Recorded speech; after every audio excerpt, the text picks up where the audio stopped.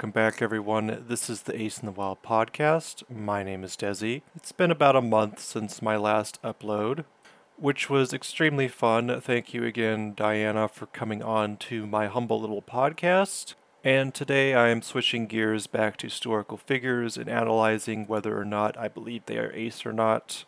The person I am analyzing today is somebody who I've done quite a bit of research on. I've known about this person more or less for a couple of years now. My first experience with this person was, back in high school, primary school, when I was doing preliminary research on the Napoleonic Wars.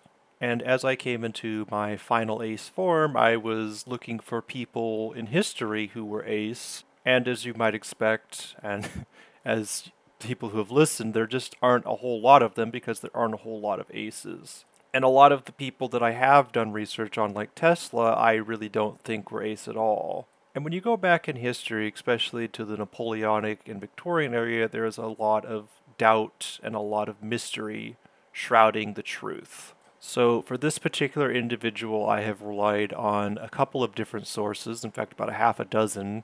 This was a political figure. This was a prime minister, in fact. This person lived during the time of the American Revolution, of Mad King George, and of course the Napoleonic Wars. He is commonly regarded as one of, if not the best prime minister Great Britain has ever had. And without further ado and delay, I would like to introduce the man of the hour, William Pitt, second of his name, Earl of Chatham, and Prime Minister of Great Britain and later the United Kingdom. This is not only an exceptionally interesting individual to have studied, this is also an exceptionally interesting time period in Great Britain's history to have researched. I know it's kind of a broken record with me in saying, I've done the most research on this particular topic, and up until then, the demisexual episode is the one I did the most research on, but this, by country mile, is by far the most researched individual that I've done, even more than Tesla and anything else I've done thus far. A big challenge, as I noted earlier, was finding reliable source material. There is a lot on the policies that William Pitt enacted. There is plenty of empirical evidence on what he did and what his policies were, but there isn't a whole lot, and there's conflicting sources on his personal life, which is what the latter part of this episode will focus on. Just some basics on William Pitt, also known as William Pitt the Younger because his father was also a prime minister of the same name. He was by far the youngest prime minister. At 24, it can safely be said that he will be the youngest prime minister Great Britain will have and will ever have. His father was a prime minister before him, William Pitt the Elder. His father was a popular and respected prime minister and was also very influential in grooming his son for leadership. William Pitt the Younger was commonly regarded as one of the best prime ministers in British history and also one of the longest serving nearly 20 years. William Pitt the Younger more or less set the stage for the Second British Empire. The Second British Empire was the largest empire ever to exist, maybe outside of the Mongol Empire, and it was called the Sunset Empire because the sun never set. Whether you were in India, Australia, Africa, Falkland Islands, there was always a part of the British Empire that the sun was in the sky. Pitt is considered the founder of the modern Tory party, which is the Conservative Party of Britain, which is interesting because Pitt himself was not a conservative at all. He was actually quite liberal and progressive, which is strange. Despite how well regarded he was and how he presided over such an unstable period and transformed the British Empire more or less into what it became at the height of its power, Pitt is not known like other prime ministers such as Churchill, Thatcher, and even his contemporary Lord North, who presided over the American Revolution. The main reason why I decided to do this episode on William Pitt the Younger is that this man was almost certainly asexual and was described as such by his contemporaries and by his friends and even his foes. Now, to get into source material, the primary source that I used was William Hague. He did a speech at Cambridge, which was about an hour long. You can find it on YouTube. This individual wrote a whole book on William Pitt, which I did not read in its entirety, because the majority of the book focuses on his policies and his executive decisions, and there isn't a whole lot about his personal life, And it's also kind of slanted because William Hague is a Tory/conservative and has a rather skewed view. Although I will give him props for being objective as he can, where he can. This was a very good speech that he did, and it was very informative, so props to him. Another source is Britannica.com. There's a biography on William Pitt that actually has some more source material, which is fairly reliable. There was an article written by Marjorie Bloy at history.co.uk, which I used, which was very useful. Another website I used was historyofparliamentonline.org. This is very intense because of its focus on his policies and what he enacted. I sort of glossed over that and took out what I could that was useful. And last but not least, www.regencyhistory.net. They did a very good article on William Pitt. So I have a few. I wanted to make sure that I had a fair amount of sources because I needed to make sure I got a clear picture of him because there is a lot of conflicting information about his personal life. But with the sources that I've used, I believe that I have a clearer picture of now than I did before, and I can make an informed decision at the end whether I think he is asexual and what his personality was truly like based on the varying source material and its consistency. Now, before I get into the history of William Pitt and his tenure as Prime Minister, I do want to say that this is going to be a very history-heavy episode. So for those of you who want to sort of skip ahead into where I talk about whether he was an ace in his personality and such like that, feel free to skip to the end.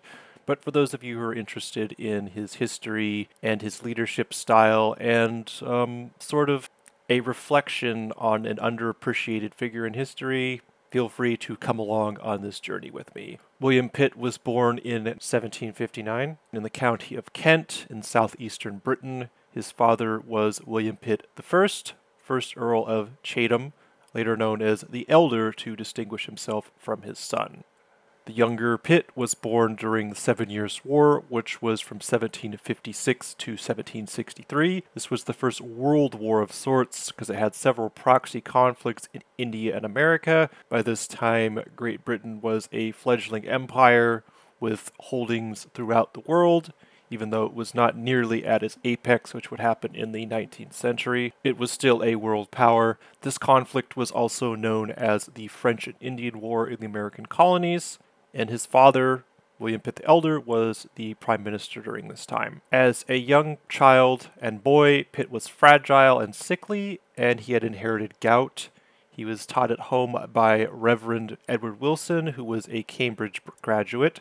Pitt would later on attend Cambridge rather than Oxford since his father despised Oxford. Pitt was generally regarded as an exceptionally intelligent child, albeit bookish, aloof, and a bit cold. In 1773, at age 14, Pitt suffered an attack of gout and was prescribed a bottle of port, which is a type of sweet wine, fortified sweet wine, and he was prescribed a bottle a day as a cure. This is the beginning of Pitt's rather known alcoholism, and it was initially prescribed at a young age to treat a condition, and he would later on become a full-fledged alcoholic. Pitt later on attended Cambridge, which is a prominent school in Great Britain, and he graduated when he was 17 without having to take a final examination due to the fact that he was often sick. When Pitt was in school, even though he had a small social circle, he had close friends, and one of them was Lord Camden, and he had several other peers who would become important later on in his political career. While in university, Pitt was not considered particularly outgoing, but he was described as witty, playful, and charming with a gentle sense of humor, and he was very well liked by his friends. Pitt's father, the Elder, passed away when Pitt was 19 and left him with a very small inheritance. It is unknown how Pitt's father's passing affected the young Pitt, but it can be assumed that it was devastating. The elder Pitt was regarded as an effective and efficient prime minister and very well regarded. Public ceremonies were held, which the younger Pitt was a part of. It should be noted that during Pitt's teenage years, the American Revolution was going on, and even in his younger years, Pitt was against the conflict. Pitt's political career began in 1781 when he was elected to Parliament at the age of 21 years old. In 1782, at the age of 22, he became Chancellor of the Exchequer, which is like the chief financial minister. He would hold this office for nearly 20 years. In 1782, the ministry of Lord North, who presided over the American Revolution, fell apart, primarily due to loss of prestige, loss of income, loss of manpower, and it was a disaster, and the monarch, King George III, was very disappointed and needed a replacement. And King George III, seeing the success of the up-and-coming younger Pitt, was very adamant about getting him in office, even though he was only 24 years of age at the time. Pitt was offered the position by King George III several times before he finally accepted, and at age 24, William Pitt the Younger became the youngest Prime Minister in Britain's history. Pitt's appointment, once again, was mainly because of George III. At this time, Britain was more or less a constitutional monarchy. The king wielded supreme monarchical power, and it was believed that William Pitt was more or less put in as a stopgap measure because the previous administration has failed, and King George III was simply waiting for a better replacement, so Parliament, although begrudgingly, sort of went along with it. Pitt was seen as a puppet of King George III initially, and he faced substantial opposition and was even faced with a vote of no confidence but refused to resign. However, as his administration went along, and primarily due to his oratory skills, Pitt was an excellent debater and statesman.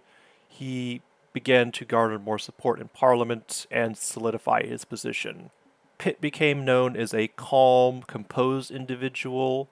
He was also incorruptible. He did not take bribes, and he became known as an honest Billy, which is a great compliment at the time. He was still often criticized for his youth and inexperience, but these criticisms died away fairly quickly because even though he was young, he was definitely not inexperienced. He was very capable and very intelligent.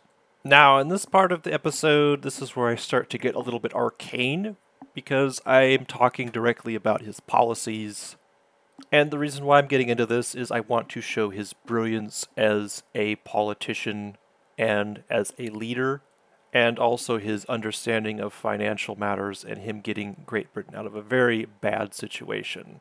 When Pitt took the reins, Great Britain was £250 million in debt. The probability of bankruptcy was looming on the horizon. The loss of the American colonies had substantially reduced trade income, tariffs, and it also exhausted the manpower pool of Britain due to losses in war. The annual interest on government borrowing, which stood at about £8.3 million, automatically produced a deficit which was funded further by borrowing, resulting in increased interest and an even greater deficit.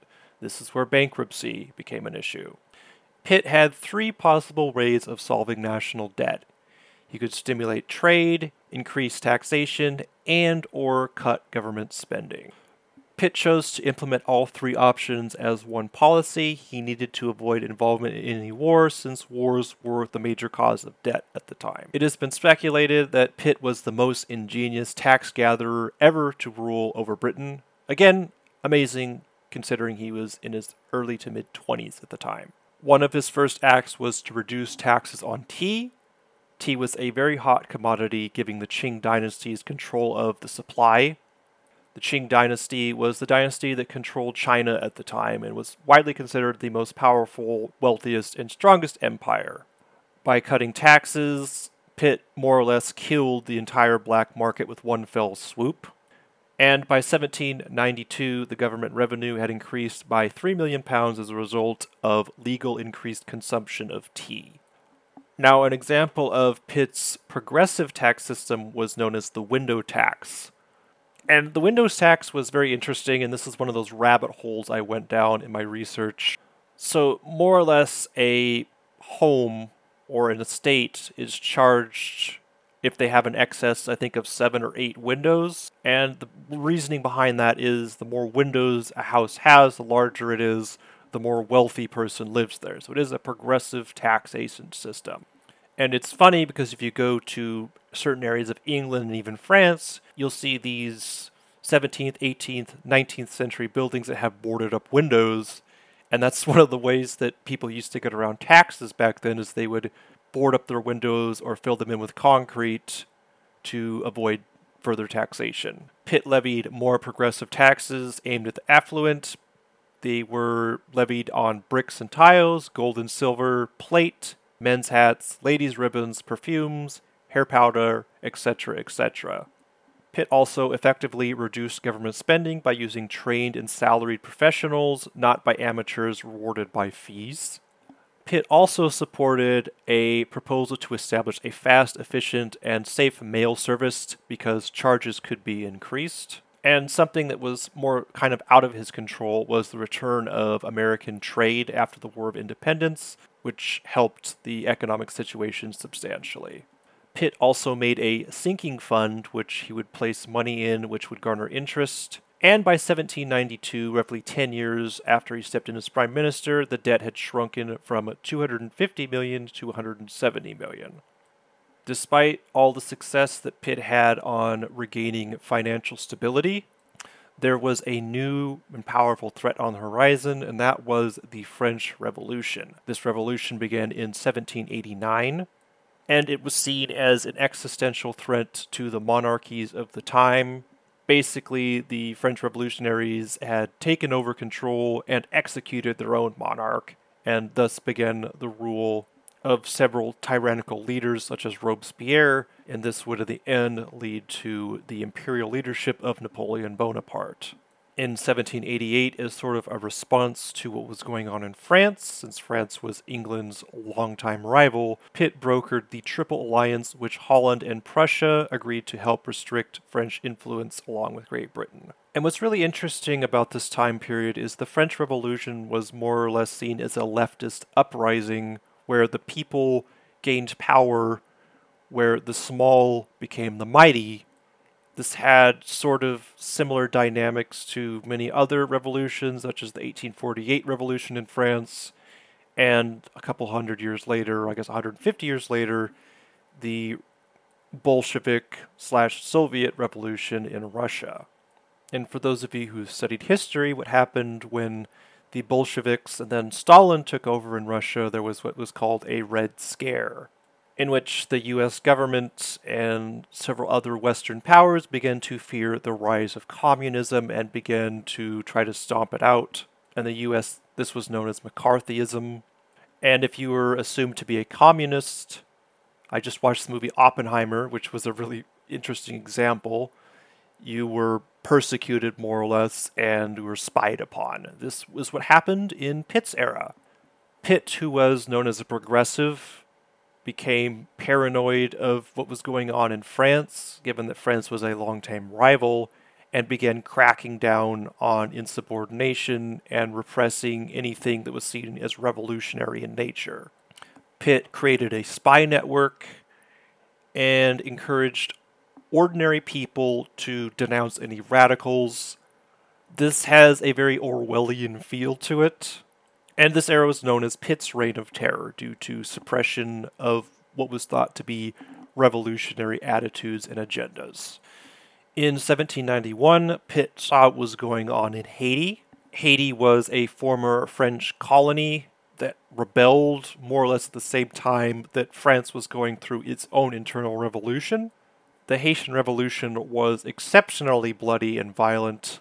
Haiti was the richest colony that France had and one of the richest in the world, primarily due to sugar plantations. These sugar plantations, unfortunately, were entirely dependent upon slave labor for their profitability. And these slaves, given the climate, were in horrible working conditions. They were mistreated, and there was a lot of them because they needed to be constantly replaced because of something called yellow fever. And around 1790, the slaves revolted, overthrew the provincial government, and essentially took control. Pitt saw this as a wonderful opportunity for Britain to further improve its financial situations by taking over this rich colony. However, yellow fever was the primary danger in Haiti, and this expedition failed spectacularly, primarily due to disease, desertion, and nearly 100,000 troops were lost, which was not only a huge hit to national prestige, but it prevented Great Britain from involving itself in French and European affairs. This was one of Pitt's biggest failures as a leader, but it can't solely be blamed on him. He simply saw an opportunity, he tried to take advantage, and he did not know that yellow fever would be the primary cause of death. Now, in tandem with the situation in France, the situation in Haiti, in 1788, Pitt also had to contend with his monarch, King George III, who, mind you, was very influential in getting him in power. King George III was having these mood swings and bouts of hallucinations. This is what later became known as the madness of King George. It got to the point where King George was shaking hands with trees. He thought he was dead and in the afterlife and talking to old relatives. And there was other things such as rambling on for hours at a time until his mouth would foam. It was a rough time for King George. Now, there was a regency crisis because it was questioned whether King George III was capable of ruling given his declining mental state.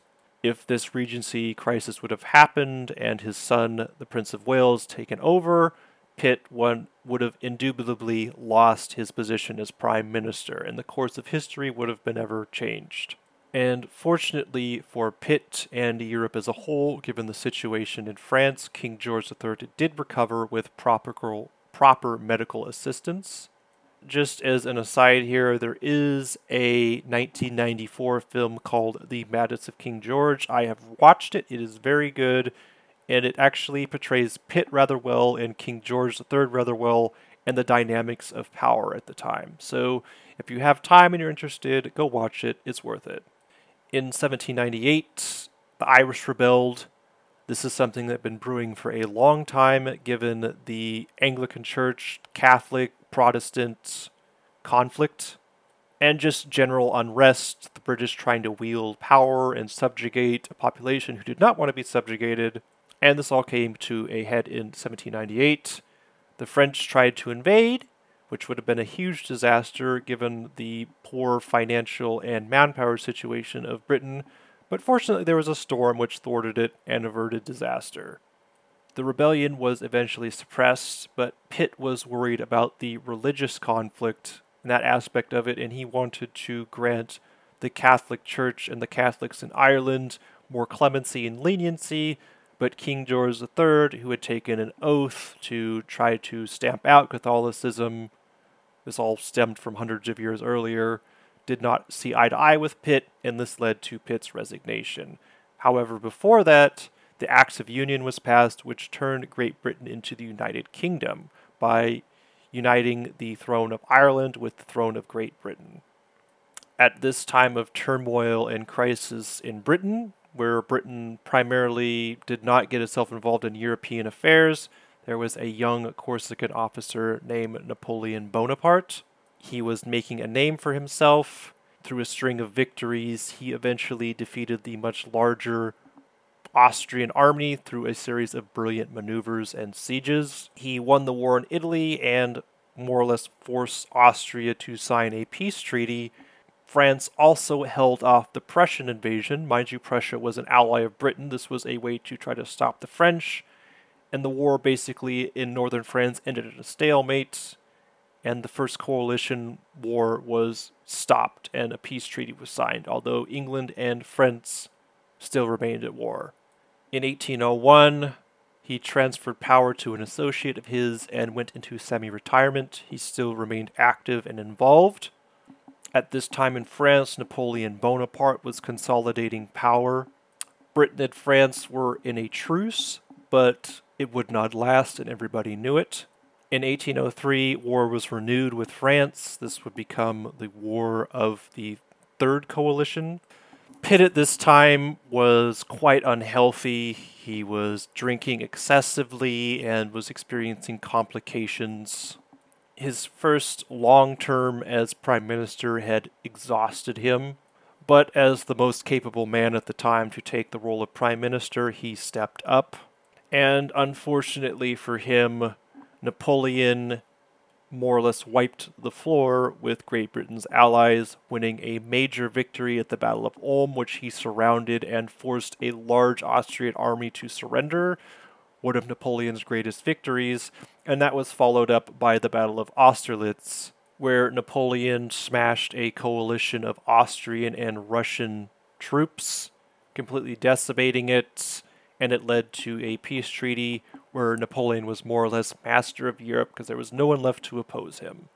The Battle of Austerlitz is perhaps what put Pitt over the edge in terms of his declining health. This was a devastating blow to him. He had worked so hard to try to keep France in check, and in 2 battles within a relatively short period of each other, Napoleon had completely smashed all opposition and taken control. The only bright spot was the massive naval victory at Trafalgar, which was near the end of 1805, October 1805 to be precise, which prevented an French invasion of France because the French Navy was more or less destroyed in this victory. However, by this time, given the stresses of leadership and an alcohol problem, possibly liver cirrhosis, gout, and other physical ailments, Pitt passed away in 1806 at the age of 46 years old. Pitt's last thoughts were on his country, and his last words were, "Oh, how I leave my country," referring to the defeats inflicted by Napoleon on the mainland and the unenviable position Britain was in, facing Napoleon more or less by itself. In terms of character, William Pitt was very reserved and even considered shy. He was often called aloof and appeared rather icy, albeit he was very warm and funny and kind to his friends. This aloofness might have simply been a mask. William Pitt the Younger was an exceptionally brilliant debater. He was an amazing orator. He would get in front of the House of Commons, deliver these outstanding, memorable speeches, and then go home to basically be by himself, not talk to anybody. He was often considered cold and stiff, and, like I said, reserved and shy, despite being a brilliant debater and orator.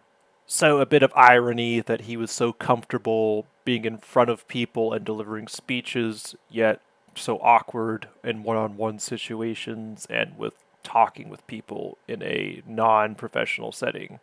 Although, again, I want to point out that he was very warm, cordial, and even silly with his friends. One of William Pitt's greatest strengths was that he was overly optimistic and ambitious, and this was also his greatest weakness, is that he always seemed to view the glass half full, but also be so overly optimistic that things would work out, especially with the war in France, that when the Battle of Ulm and Austerlitz came in the War of the Third Coalition, when that all fell apart, his optimism that things were going to be all right completely collapsed in front of him, and it took a huge toll on him psychologically. His personal growth was stunted as a result of his duties as a prime minister. At least that is what Haig says. This can be argued. He might have not been a social person to begin with, even when he was at university, when he was not confined or held back from living quote-unquote a normal life. He was still reserved and kept to himself. Pitt had no shortage of strange habits. He often would have letters that he would not open, and on his death he had letters from like 1780, which were over 20 years old, that he simply neglected. He was procrastinator in terms of this, and also his personal finances were abysmal. Despite his ability to fix the national debt and fix the solvency there, his own finances, he was in debt his entire life. He never got out of debt. He even was offered loans by his friends and even the king himself, but he never accepted these. And when he died, he was still in debt. But of course, the English nation forgave those debts since the great services he had provided. Despite being a master of global politics, Pitt only left Great Britain once to go to France. He rarely left his home, rarely left his parliamentary duties. And this was really an interesting thing to read, is that somebody who ruled more or less an empire that expanded from India and into Australia and Africa and the colonies, Canada, this man never left Britain except one time. So, interesting. He, of course, was completely disinterested in money, to his detriment because he was in debt. He simply didn't seem to care. He wasn't a big spender. I would say his primary expense was his drinking habit, his consumption of alcohol. He drank heavily to deal with anxiety and pain from gout and illness. He would drink 3 bottles of port, which is fortified wine, per day.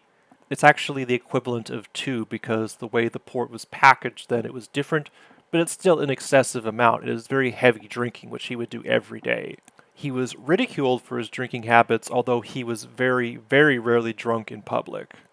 As a former alcoholic myself, I can guess how he drank. He would go home in the evenings after work, he would pop open a bottle and drink until he passed out, probably. He probably had terrible hangovers, I would imagine, which probably didn't help his health at all.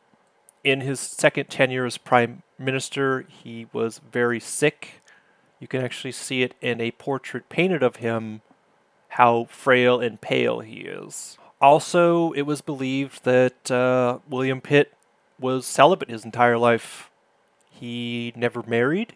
He is rumored, and we'll get into this later in a moment, to be homosexual because he never really displayed any interest towards women, although he was friends with a couple of them, namely one he nearly married. Now, the pressing question that comes to mind, and the reason why I decided to study this individual, was William Pitt the Younger asexual? I just wanted to start with some quotes about him. One of Pitt's good friends once said the correctness of his private life added much to the dignity of his public character.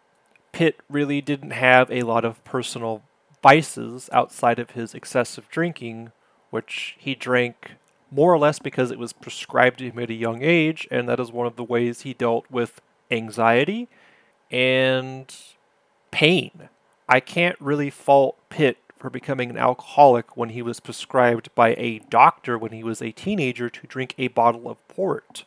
How was he to know that this would have deleterious effects later on in his life? This was simply a way of coping with pain and anxiety. Another quote, which is satirical in nature, says, "'Tis true, indeed, we oft abuse him, because he bends to no man. But slander's self dares not accuse him of stiffness to a woman." And this obviously has a sexual innuendo with the stiffness part. It was believed that William Pitt was not attracted to women. If you look up pictures of William Pitt the Younger, he was portrayed on pen and paper many a times. He is not an unattractive man. Those who knew him found him endearing, very likable, and he was very polite despite being aloof and cold. He was not a mean person at all. One of the cases for him being homosexual, aside from the satire mentioned earlier of him not having a stiffness towards a woman, is that he said to prefer the company of young men, which further added to said rumors. And I've seen it said a lot, including some of the papers that I looked up, which I didn't use obviously, that he was homosexual. There's absolutely no proof of this. And trust me, I looked for proof. The closest things to him being homosexual is that he was believed to be close to his secretary, Tom Steele, who was Secretary of the Treasury, and George Canning, a politician. And the closest thing to empirical evidence is they would often touch shoulders and be physically intimate. It's believed that these men might have had infatuations with Pitt himself, but Pitt never reciprocated. There just isn't anything to say that he was homosexual. Pitt's good friend, William Wilberforce, who was another politician, said that Pitt was something between God and man because of his celibacy and his incorruptible nature, so to speak. And this might have been because Wilberforce was saying he is completely unswayed by the affectations of other people and lack of any romantic interest, which I guess is seen as a godlike trait back then. Who knows?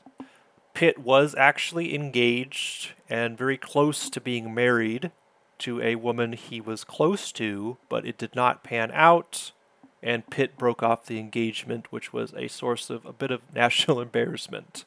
This marriage also would have gotten him out of debt completely, because the person he was marrying had a substantial amount of money which he would have inherited. Pitt was mocked and satired for a lot of things, including his aloofness, his coldness, his drinking, but the rumors of his homosexuality were more tongue-in-cheek and were less pronounced. Now that we've analyzed all the source material and empirical evidence, I'll offer my conclusions on William Pitt. I will again say that asexuals represent a small contingent of the overall population. Thus, when I look up historical figures, I always have to be cognizant of the fact that, one, I'm biased because I want there to be more historical figures, so I might be more willing to forgive things that aren't asexual in nature. Nikola Tesla, for example, despite the fact that he was never really in a serious committed relationship, it's very evident that he did have romantic interest in women. He simply had insecurities and tendencies, and he was also a workaholic, and these basically made him celibate that way, because he was committed to his work. With William Pitt the Younger, there is absolutely nothing that would indicate that he had any romantic interest in anybody. Granted, the source material for Pitt's personal life is limited. However, there is no shortage of satire, no shortage of comics, paintings, whatever, depicting Pitt in certain ways as sort of this whimsical character, but none of them depict homosexuality per se. There's tongue-in-cheek inclinations, but if Pitt had a homosexual relationship, it would have been everywhere. This is the age of dueling, tarring and feathering, and basically rampant satire in comics and everything else. A lot of these satires were absolutely brutal to Pitt. He would get hate mail from people. However, most of the hate mail was about his policies and personality, and most of the satire was about his lack of sexuality rather than his homosexuality. I will say again that he was engaged to a woman named Eleanor Eden, who was reportedly close to Pitt, and Pitt enjoyed her company, but it never was romantic, and Pitt would break off that relationship and that engagement before it became anything. It can be assumed that Pitt either was too busy to engage in his own affairs, or there just wasn't any romantic interest and he just saw this person as a friend. Thus, my conclusion, based on the evidence, and I could be wrong, but I'm really leaning towards this conclusion, is that Pitt was one of the few examples of a man in high power in the horse and musket / Victorian era who is clearly an asexual. Or if not clearly an asexual, on the asexual spectrum. There's just too much evidence for it and too little against it. And as a concluding thought, I want to compare Pitt to Frederick II of Prussia, who was kind of a contemporary. I think he passed away, a couple decades before Pitt came into power. Frederick the Great of Prussia was openly gay. He was not explicitly gay. He didn't, put it out in the open. He was from Prussia, which is modern-day Germany at the time, which was still not openly accepting of gay people, but was more progressive in that way to other nations. I initially thought that Frederick was asexual, but upon doing research, I found out that he was gay, and there's plenty of evidence to support that he was gay. The other individual of this time period, or actually about 50 years later, was the President James Buchanan. President Buchanan was the 15th President of the United States, and initially I thought he might have been asexual since he is the only president to not have a wife or a first lady. I did some research, and I found out that he had a close relationship and in fact lived with a man named Rufus King. Rufus King also was not married. And of course, there was rumor that he was gay, and it was often publicized. I think it could be said that James Buchanan was in fact gay, but this was the U.S. during the puritanical, strange pre-Civil War era. And also there's even less about Buchanan's personal life since he burned a lot of his memorabilia and ordered it destroyed, probably because there was gay stuff in there. Rufus King also deleted his correspondences with Buchanan, and there actually was a note that was found that was subvertly gay that Buchanan wrote to Rufus King. So I do believe that the United States did have a gay president, the 15th president of the United States. but he's not well remembered and not well talked about because he was one of the worst presidents in the history of this country, if not the worst. But that is a topic for another day, perhaps. I'm not talking about James Buchanan, I'm talking about William Pitt. But anyways, so after a long and grueling search, I have finally found an asexual man who held high power during the Victorian/horse and musket era. If further evidence came along that said that he was in fact gay and carried on homosexual relationships, I would not be surprised. But I will say that Pitt never went along to destroy his correspondences like Buchanan and Rufus King did, so I don't think he has a lot to hide there. But anyways, I'm glad to be back doing my regular format. I plan to do more of these. I'll have to think about what my next topic will be. I've been wanting to do this on William Pitt for a while. I hope you all have a wonderful rest of your week, rest of your day, whatever time it is, whatever part of the world you're in. I love you all, and I'll see you on the next one. Peace.